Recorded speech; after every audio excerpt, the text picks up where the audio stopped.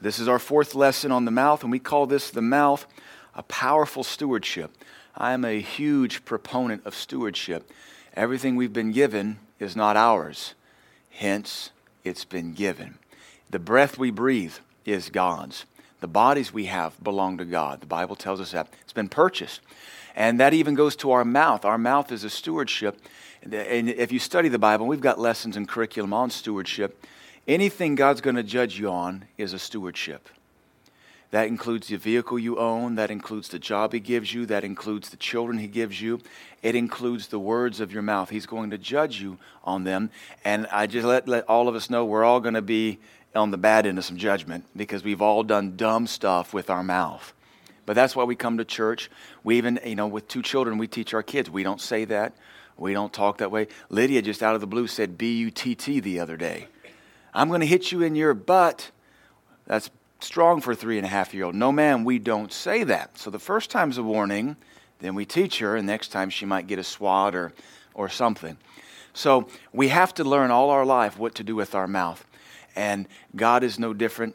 As a father, He wants to correct us in our mouth. He wants to teach us what to do with our mouth. So we're going to look at in this lesson this subject of stewardship. This will be the most controversial lesson of our curriculum. There are some within Christendom who do not believe that the mouth contains power to create, power to destroy, to bless, to curse, to deliver, to bind, etc. There's folks that don't believe that, but we're going to see from this lesson, God very much does believe it. And if God believes it, then it's so. Amen. Sometimes we get in trouble with religiosity and tradition. We need to be mindful of what the Bible says above all else.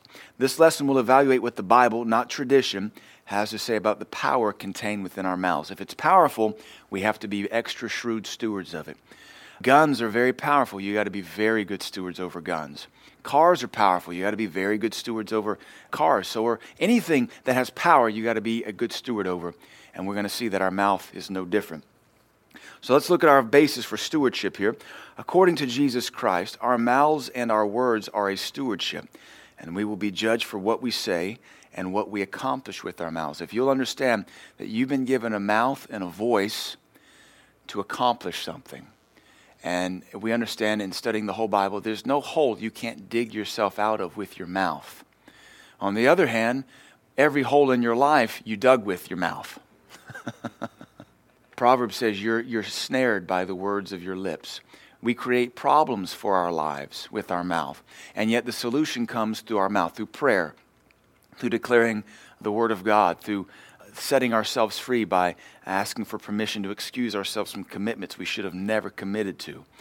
Sometimes we overcommit and we bind ourselves up. So we need to be mindful that our mouths do have power. We won't even touch the supernatural ability of our mouth yet. But we'll get to that later in the stewardship. Just realize you're going to be judged for what you did or did not create with your mouth or produce. Did you use your mouth to encourage folks, or did you use it to tear people down? Did you use your mouth to witness to people, or did you use your mouth to tell dirty jokes? We're going to be judged for all this. And right now, if we were to go to heaven today, we'd all be judged guilty on many counts. We'd also be judged innocent and rewarded, but we need to make sure that with the rest of our lives, we start to become more fruitful with our mouth and less judge-worthy, or we're all going to be judged condemnation-worthy. Matthew 12:36 and 37, I chose the NIV, says, "But I tell you," Jesus speaking, "that everyone will have to give account on the day of judgment for every empty word they have spoken." We're all guilty of empty words, empty promises, things that amount to nothing, frivolous talk. "For by your words you will be acquitted." That's a judicial term. "And by your words you will be condemned." Again, a judicial term. This is the words of a judge speaking. The judge drops his hammer and says, "You're acquitted," which means you're found innocent of all charges. Or the judge drops the hammer and says, "Guilty." And the sentencing hearing will begin next week. And now not only are you guilty, and you know you are, you got to wait another week to figure out what your punishment will be. Jesus says our words are what will do this to our lives. By your words you'll be set off scot-free, or by your words you'll be enslaved and sent off to the work camp. The fact that God will judge our mouths and their fruit indicates that the Lord takes our mouths quite seriously. We have to be careful as Americans, and I like to cut up, and I much would rather be humorous than serious, but we got to get away from this, "Well, I was just kidding" stuff all the time. I was just kidding. There's a playful, innocent part to that, but sometimes we say that when we realize we're guilty.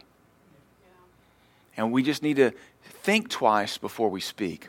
The Bible says, be slow to speak, quick to hear. Some folks are just too eager to give their opinion. And as I said, as a pastor, if your opinion isn't benefiting your life, quit exporting it. Right? That's why nobody buys GM.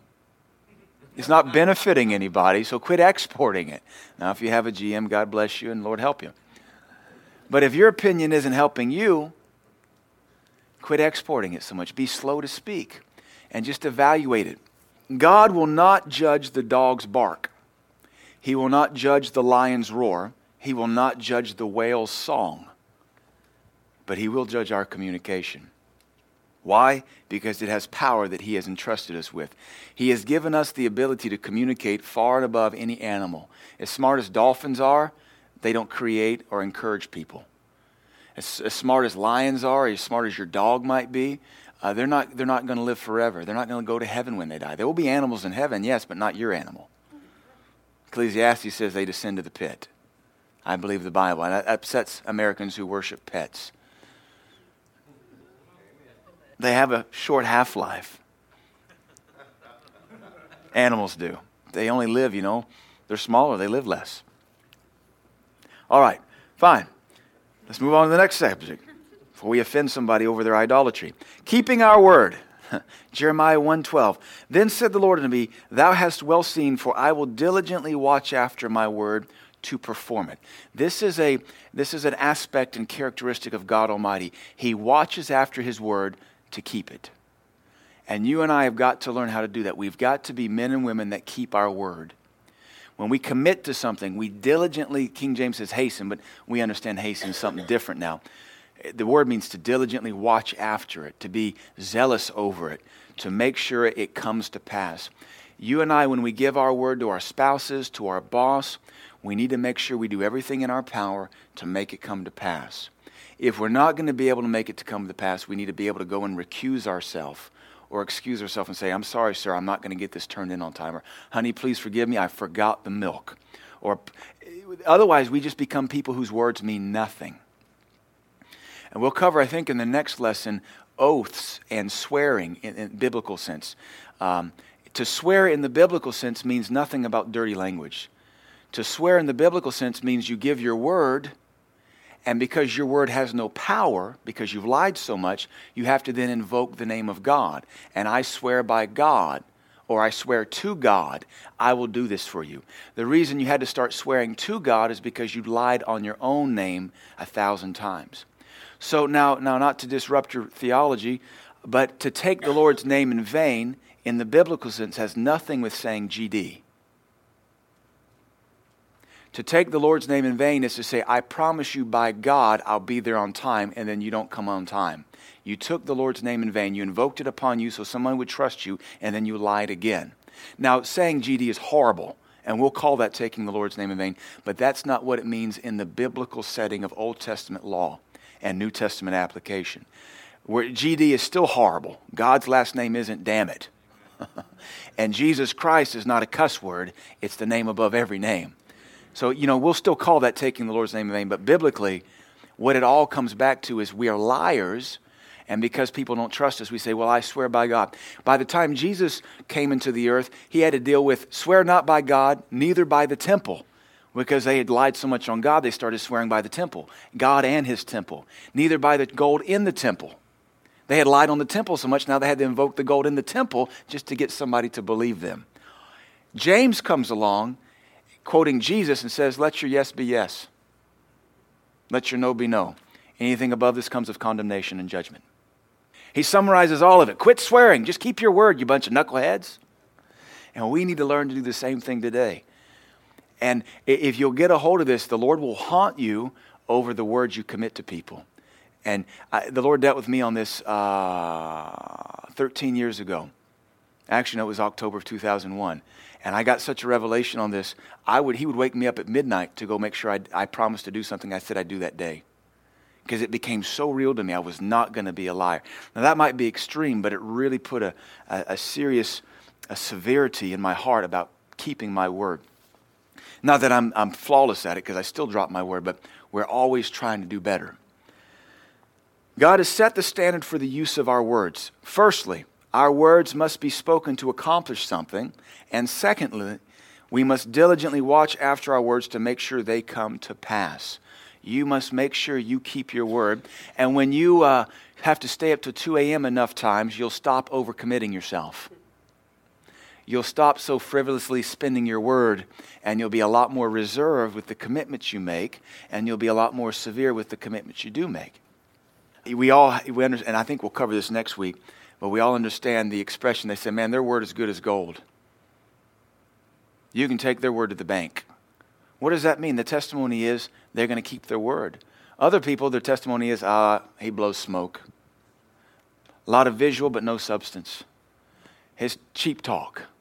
We want to make sure that's not our testimony. We want to make sure we keep our commitments. If you cannot keep your commitment, you will live and die where you are today. Nowhere. You must keep your word. 1 Samuel 3:19, and Samuel grew, and the Lord was with him, and did let none of his words fall to the ground. Again, we're not Samuel, we're not a prophet, we're not prophesying, but what a testimony that we could strive for, that none of our words fall to the ground. We keep our words, we keep our commitment. If we say we're going to be there, we're there. If we say we'll commit $5, we commit $5. If we say I'm going to help you, I'll help you. If you say I'm in it for the long haul, then you're in it to the long haul plus one. That's what it means to be a man or woman of your word. Proverbs says a good name is rather to be chosen than great riches. Just a good name, not even a great name, just a mediocre name is better than great money. Because a good name will take you farther than great money. And how do you get a good name? By keeping your word. All of this is impossible without God. So don't get discouraged. This is the Lord helping us in raising the standard in our life. And God knows we need the standard raised. The rest of America is lowering the standard, and we're watching our nation dissolve. We don't want to dissolve with our nation. Even our politicians, we need to send this to the White House. We need to send this to Congress and let them learn to keep their word. Amen. Samuel had the testimony that none of his words ever failed to come to pass. This indicates that every prophecy was fulfilled, every commitment was kept, and every promise fulfilled. It took God's help, but Samuel sets a high example for us to strive for. We need to be mindful. And it might be worth praying, Lord, help me to remember my commitments. Lord, help me set a watch over my mouth that every time I commit myself to somebody, I don't forget about it. I keep I keep lots of notes. I got a little memo pad, and then I have my phone, and I write down stuff that I'm supposed to get to people. And thankfully, as a pastor, I'm committed to a lot more people than you may be, and I have folks around me that I can delegate to and say, get them this CD, I promised them this, let's email this, I promised them that, let's get this mailed over here because I promised them that. But I have to write it down because nobody's memory, or very few people's memory, is sharp enough to remember all the commitments. But if you can be a man or woman of your word, it will propel you in life. God will promote you. The folks that live in poverty and in misery all their life, not just financial poverty, but just life poverty, they're liars, scoundrels. They don't keep their word. That may seem critical or rude, but you don't want to do business with them, right? Well, I mean, we're smart enough here. We can judge without being judgy. Christians are commanded to judge. We cannot condemn. Well, it's cold in here. That's judgment. It's hot outside. That's judgment. Boy, they're speeding. That's judgment. But it's not condemnation. We don't sentence people to hell or cast them off as hopeless. But we have every right to say, that's a green dress and that's a blue shirt. We get much further along and we're going to say, that's judgmental. You're judging me. All right, whatever color you want it to be, that it'll be. We get so goofy with this stuff sometimes.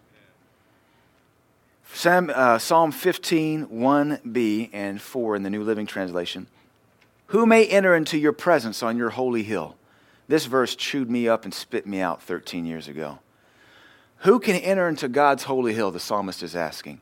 Those who despise flagrant sinners. So you are permitted to despise folks who sinfully sin and don't care.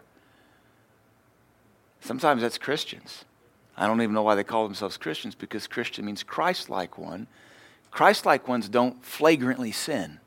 When we do sin, we're heartbroken and penitent over it.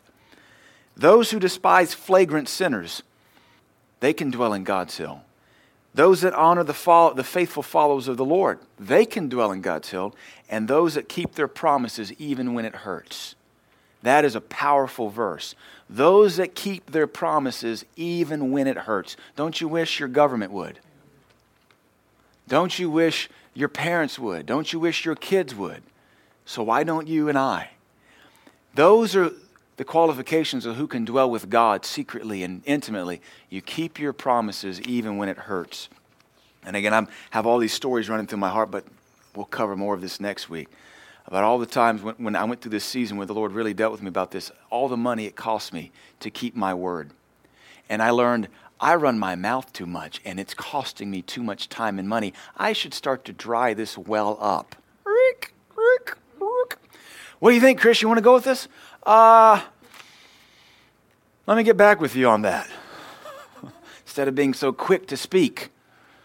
We're Americans. We're so opinionated, our mouth never stops. We give our opinion in our sleep. I think I'm awesome.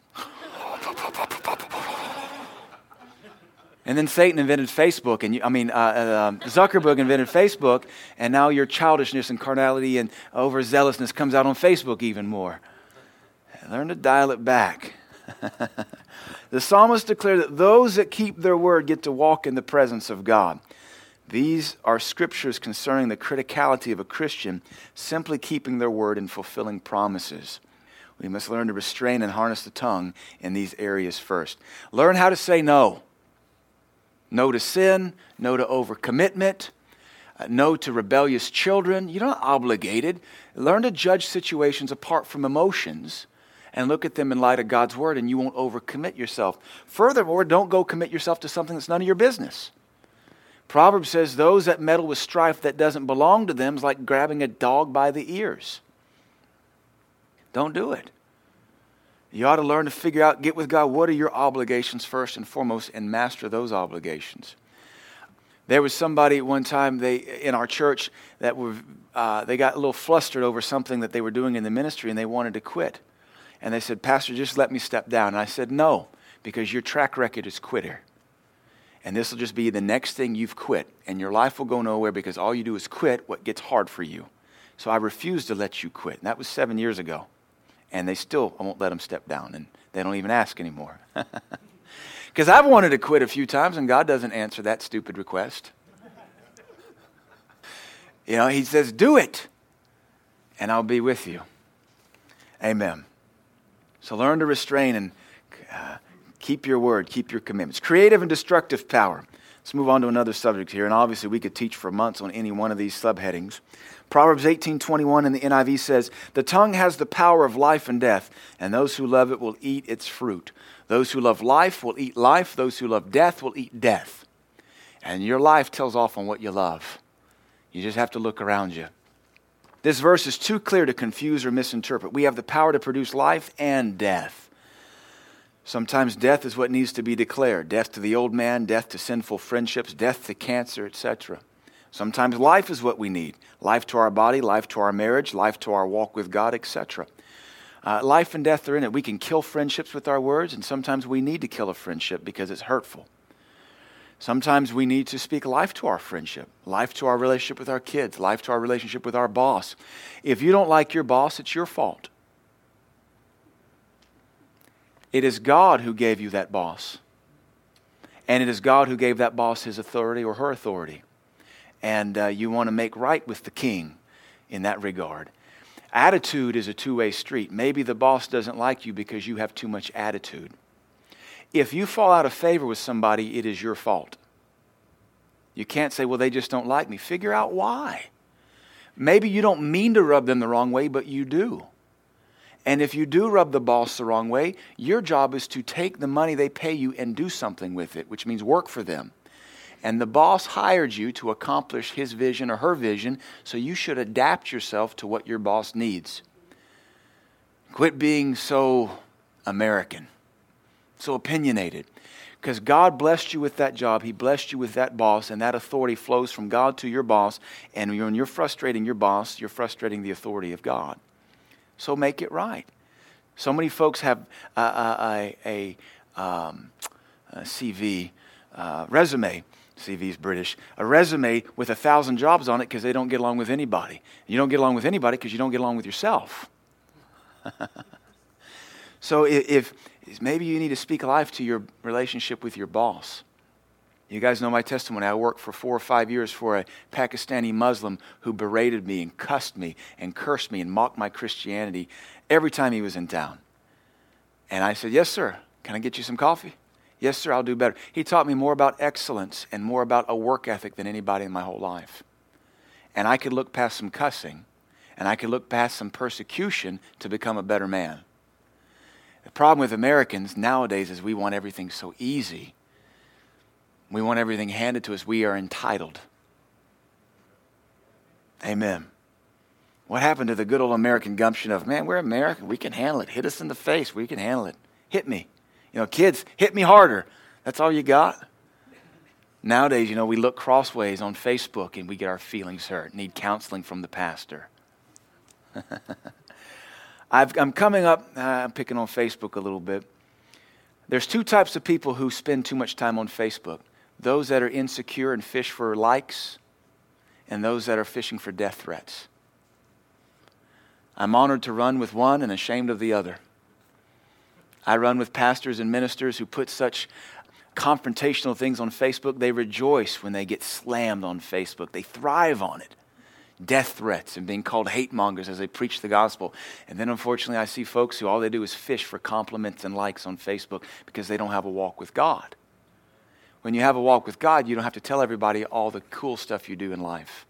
And the world even makes fun of this and they call it the humble brag. It's a new term. The humble brag. It's pride. When a comedian came up with that term, the humble brag, when you put something on, oh my gosh, I just ran into Clint Eastwood and I couldn't think of what to say. That's a humble brag. Because you're bragging about meeting Clint Eastwood, but then you're self-deprecating. But the emphasis is, I met Clint Eastwood. You're in pride. Have a walk with Jesus and you can dry that foolishness up. Amen. All right, so there's my anti-Facebook rhetoric for this morning. Let's get back to the Word.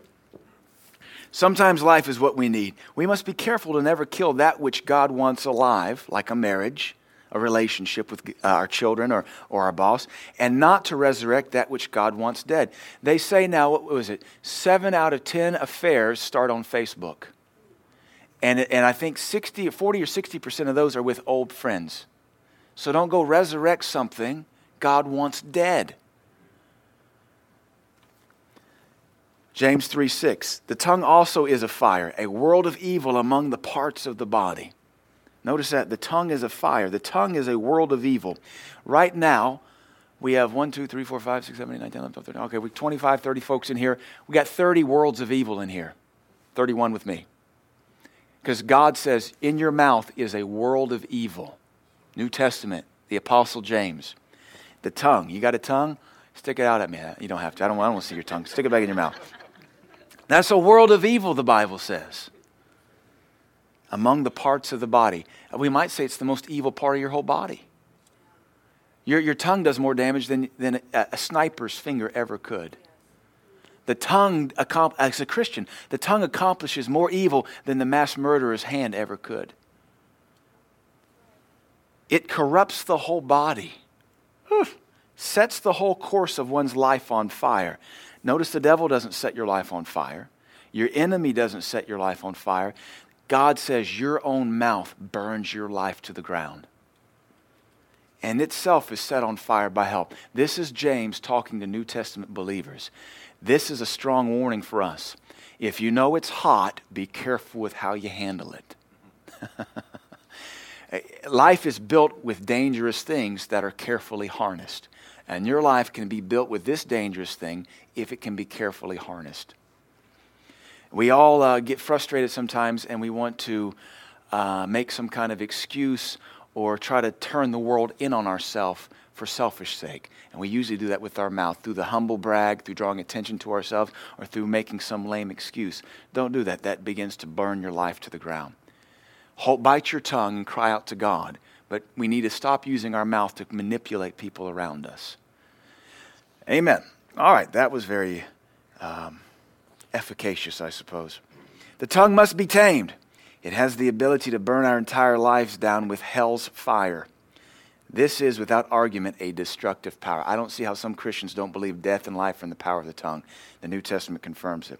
Romans 10:10 and B in the NIV says, and it is with your mouth that you profess your faith and are saved. Notice, with your mouth you profess your faith and are saved. With your mouth you profess your faith and you receive deliverance, safety, health, and preservation. Our mouths are the tool whereby we bring about and manifest the salvation of God in our lives. So there's life. Life is in our mouth, or death is in our mouth. And not all death is bad. Sometimes you need to kill habits. Sometimes you need to resurrect old habits. Sometimes you need to kill friendships. Sometimes you need to strengthen friendships. So sometimes I think we quote Proverbs and we think death is always bad. It's not always bad. Sometimes death is exactly what God needs in our life. Death to sin. And yet sometimes life is bad because it's life to the old man, life to the old habit, life to the old way of doing things. Backsliding is resurrection the old sinful way. That's wicked.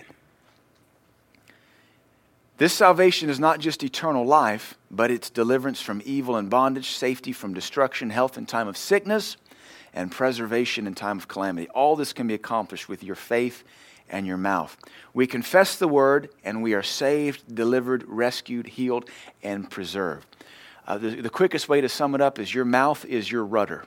Your mouth is your life's rudder. And wherever your mouth talks and prays, that's where your life goes. Many a minister and pastor has told their congregation, your life is what it is today because of your mouth. Your life is, your marriage is, your career is, your kids are what your mouth has steered. That ship can blame no one but the man behind the helm. Nobody gets to Antarctica and go, how did we end up here? You sailed there, knucklehead. Why do we do that? I have no idea. And let me add this extra warning. If you're the head of your household, you are the captain of your family. And so as you steer the family, so it goes for your wife, so it goes for your kids, even your grandkids. And that's why you as men, you got to make sure you're declaring what God says and you're forbidding what God says. And that may be why men talk less than women. Now that we joke about that, it's a cultural, every culture is the same way because women are just more sociable. But can you imagine if women were called of God to run the show with all the talking they did? Men, it just increases our efficiency by saying less. We have less mistakes to clean up, right?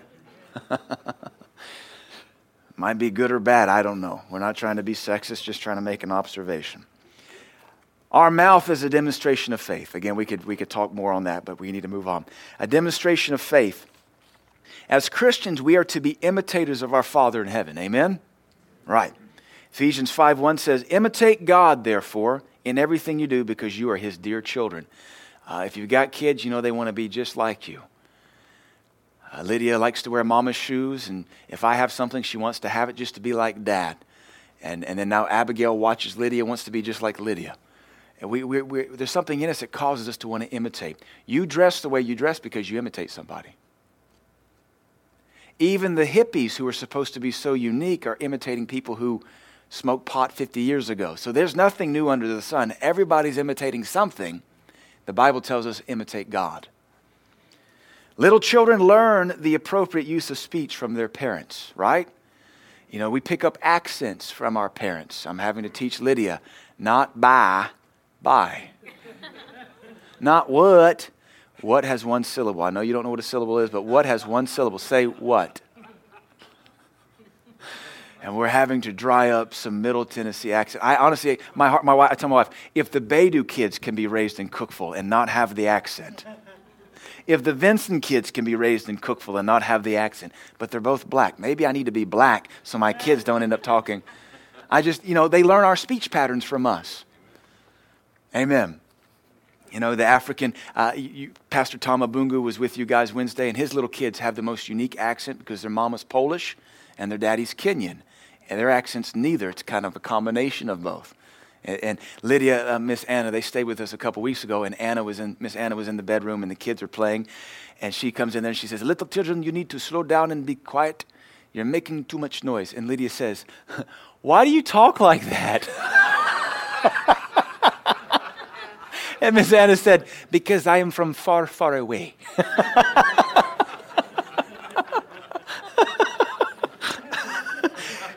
Even Lydia could tell, this is not the speech pattern I'm used to.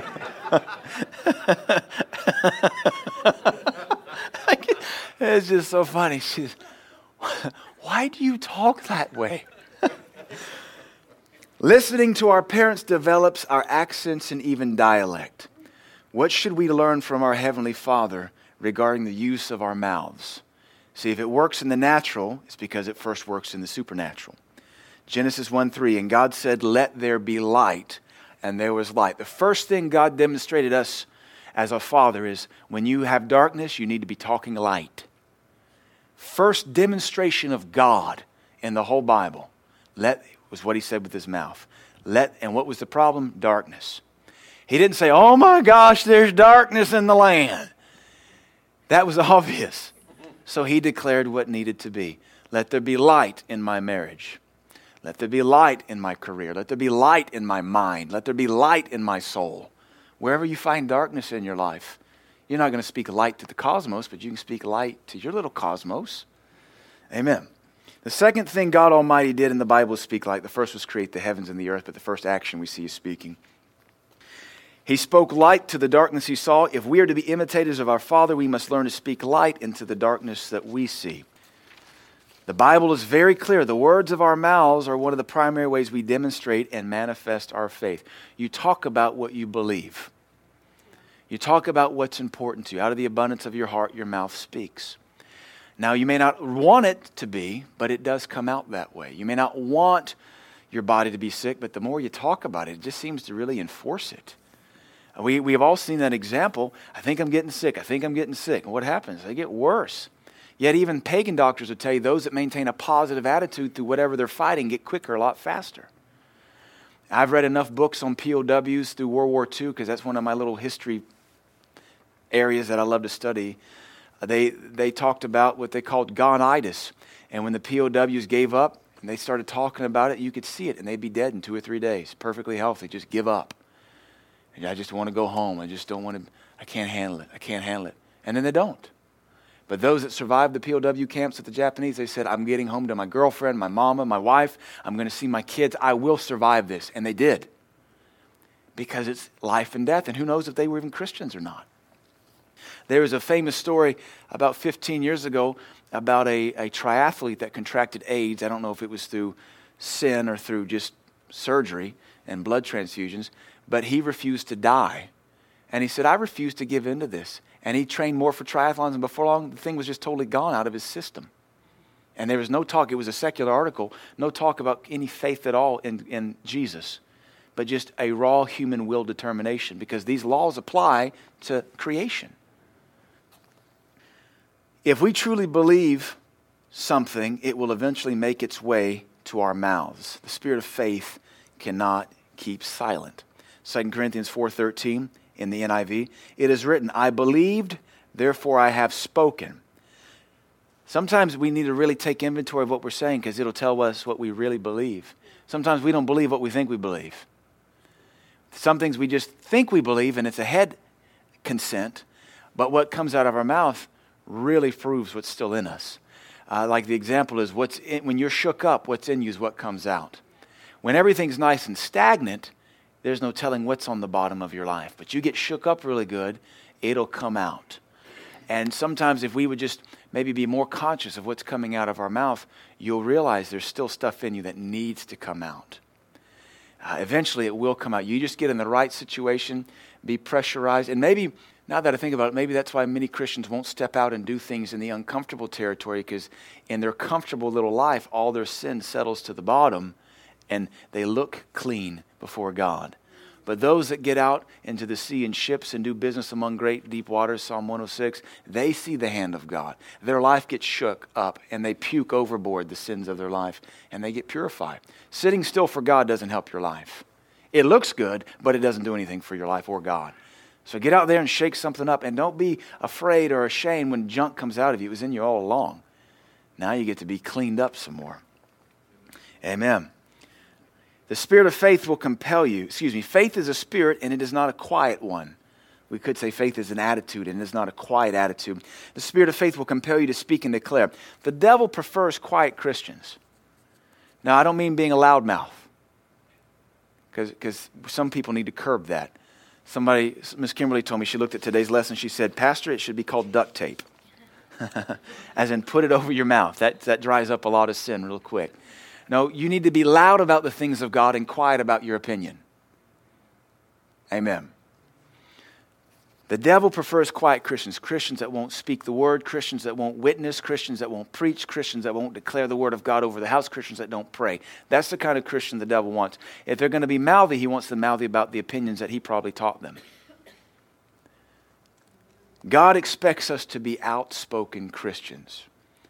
Mark 11:22-23, have faith in God, for verily I say unto you that whosoever shall say unto this mountain, be thou removed, be thou cast in the sea, shall not doubt in his heart, but shall believe that those things which he says shall come to pass, he should have whatsoever he says, or shall have. You can have whatsoever you saith. That's what Jesus Christ taught. If you curse your marriage will fall apart. If you curse your boss, you're probably going to get fired. We just understand this. It's spiritual law. You get saved by declaring, and you can be sunk and shipwrecked by declaring. The subject of this passage is faith. Notice what faith can do when used. Speak to a mountain, and the mountain obeys. We don't just talk to hear ourselves. Somebody said, talking to yourself is fine, but when you start answering, you have problems. That's when you need a caseworker or something. We don't just talk to hear ourselves, we speak to accomplish the will of God. We speak to remove hindrances out of our lives, and we can have whatsoever we saith. We speak to encourage one another. We speak to provoke one another to good works, as the Bible says. We don't see much of that in the body of Christ today, because Americans want to give everybody their opinion, but don't want to receive it from anybody else. But it's a Bible commandment for me to get into your face and provoke you to better works. Say, Robert, where you been? I hadn't seen you at church in a month, man. Get off my case, man. Where are you? I'm a Christian doing my job. Where aren't you at church? The Bible gives us permission to do that, and we use our words to do it. Melina, why are you cast down? Encourage yourself, sister. You know better than this. Where's your mouth? Why are you not speaking to yourself? Oh, okay. We have permission to do that. It doesn't look all American or Oprah, but it's what the Bible commands us to do. And we ought to be speaking to ourselves as well. I find, though, that Americans like to tell everybody else what to do, but they don't want to be told themselves. Amen.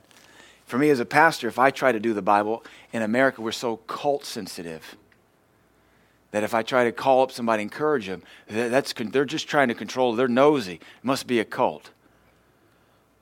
Or if I don't call, they don't care about me. Nobody ever checks on me. They don't love me. Tell me the balance and I'll find it, because otherwise I'm just going to stick my nose in your business and be a good pastor. Amen. Luke 17:6, almost done here. And the Lord said, if you had faith as a grain of mustard seed, you might say unto this sycamore tree, be thou plucked up by the root, and be thou planted in the sea, and it shall obey you. Notice again, speaking to a sycamore tree. The mountains represent obstacles because we don't speak to mountains. God likes Mount Everest right where it is. God likes Mount LeConte in the Smokies right where it is. God loves this mountain up here in the Cumberland Plateau right where it is. We don't speak to literal mountains. We speak to obstacles in our way. And the sycamore tree, if you want a tree moved, dig it up yourself. But this represents things rooted in our life, rooted in our heart. Either way, we speak to them and we get them out of our way. A very similar passage to Mark 11:23 relates the power of the spoken word to a problematic sycamore tree. Here, even the smallest of faith. Notice it's a mustard seed versus a sycamore tree. It's a seed versus a tree with a root system. Jesus said even little seed faith beats root systems. Doesn't make sense in the natural, but that's spiritual. The smallest of faith has the power to command a tree to be plucked up and cast into the sea. The mountain represents life obstacles. The tree represents the heart's obstacles. Job 22:28, thou shalt also decree a thing, and it shall be established unto you, and the light shall shine upon your ways. Again, we ought to be decreeing and declaring things. We have been given our mouth as a stewardship, and God wants us to accomplish something with it. We can't win the lost without our mouth. We can't exhort without our mouth. We can't do probably over half the New Testament without our mouth. We can't encourage one another. We can't pray without our mouth. We can't declare His wonderful goodness. We can't expound on the things of God. We can't teach. We can't do all these things the Bible tells us to do as Christians, provoke one another, without our mouth. It's a stewardship, and it has power in it. No wonder the world wants to hijack it, get us saying their things, get us using their language, get us singing their songs, because just as God spoke light and it produced light, whatever we speak, we produce. I was listening to a Dr. Barclay CD, and he was talking about the power of music and the power of setting an atmosphere. And he said one of his jobs in Vietnam as a Marine was he was an MP at times, a military police. And they would go into ports of call, and they would be occupying police. And he said one of our jobs was to go into the clubs where all 5,000 men are about to get off a boat and go look for sex, drugs, and rock and roll and go to these bars. And he said we would go into that club, and it's quiet and vacant at noon. And we talked to the bar owner, and we'd say, show us the music you're going to play here in 8 hours. Show us the girls that are going to be out here. Show us the lighting. And just by the music, he could determine if there was going to be a fight or not, because the music, the words set an atmosphere. And he'd say, all right, you're going to have a fight tonight if you don't change the music arrangement. Because he said we did it week in and week out and day in and day out. Just by speaking the words of the music, you could produce an atmosphere that caused chaos. Because he said before they turned the music on, it was just peaceful in there. They just had kind of like lounge music in there because it's the daytime and people are cleaning up, getting ready for the nighttime party scene. This is a bunch of pagans in Vietnam, so soldiers, whatnot. But the second you start speaking different words, you change the atmosphere. And it can happen on a dime. You got to be careful the words you speak in your marriage. You got to resist the temptation to shoot holes in that ship. I would tell you, get rid of the gun. Because before long it's going to be shooting holes in the ship, then it's going to be shooting your shipmate. And you'll kill your marriage. You need to make sure you watch what you say about your friends, what you say about God. Don't get bitter and blame God for anything. God is not to blame for calamity. God is not the author of confusion or destruction or darkness. Don't forget, how come God gets all the blame? Do we forget there's a devil that hates our soul? God is never the thing that fails. It is always me and the devil and flesh. The Bible promises that the decrees of our mouth have the ability to establish things in our lives and cause light to shine upon our lives. This is the Bible promise. Your mouth can declare light. If you're dark in an area, say, Father, I declare light. I declare that your word gives me light in this area. I know what to do with my job. I know what to do with this situation. I know what to do with this money. I know what to do about this problem. Father, your word says I can declare and have light, so I declare light. Light be in my understanding. The Lord doesn't want your counsel or your understanding darkened. In fact, the Bible says in Corinthians and in Ephesians, darkened understanding is the curse of the wicked. We shouldn't walk in any kind of darkened understanding. You shouldn't go around saying, I just don't know what to do. I just don't know what to do. The Bible says you can know what to do. Be not ignorant of God's will, Ephesians 5 says. So what do? I declare the will of God. I declare that verse. So much of our problem is our mouth. And if we could just flip a switch and start to use it properly, we could steer our life through our rudder. If you're in Antarctica, all you can do is back up and steer back near the equator where the weather is warmer and the seas are calmer. If you never speak and declare, nothing will ever be established in your life. And yet I will tell you, everything you have in your life is there because you spoke it and you declared it. Whether it's pornography, lust, no friendships, bad marriage, bad health, it's all based on your mouth. And of course, those of you that are Bible students, these are only like tip of the iceberg verses on this subject. This is what some people taught for 50 years and never exhausted the subject. May the sins of our mouths be muted. That's our duct tape. But may the volume of our light be maxed out.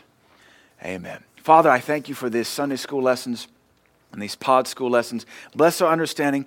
Help us, Lord, to put a guard over our mouth, and may we be ever mindful that every word, every syllable out of our mouth is a stewardship you're going to judge us over. May we bless you and glorify you with the fruit of our lips. In Jesus' name, amen.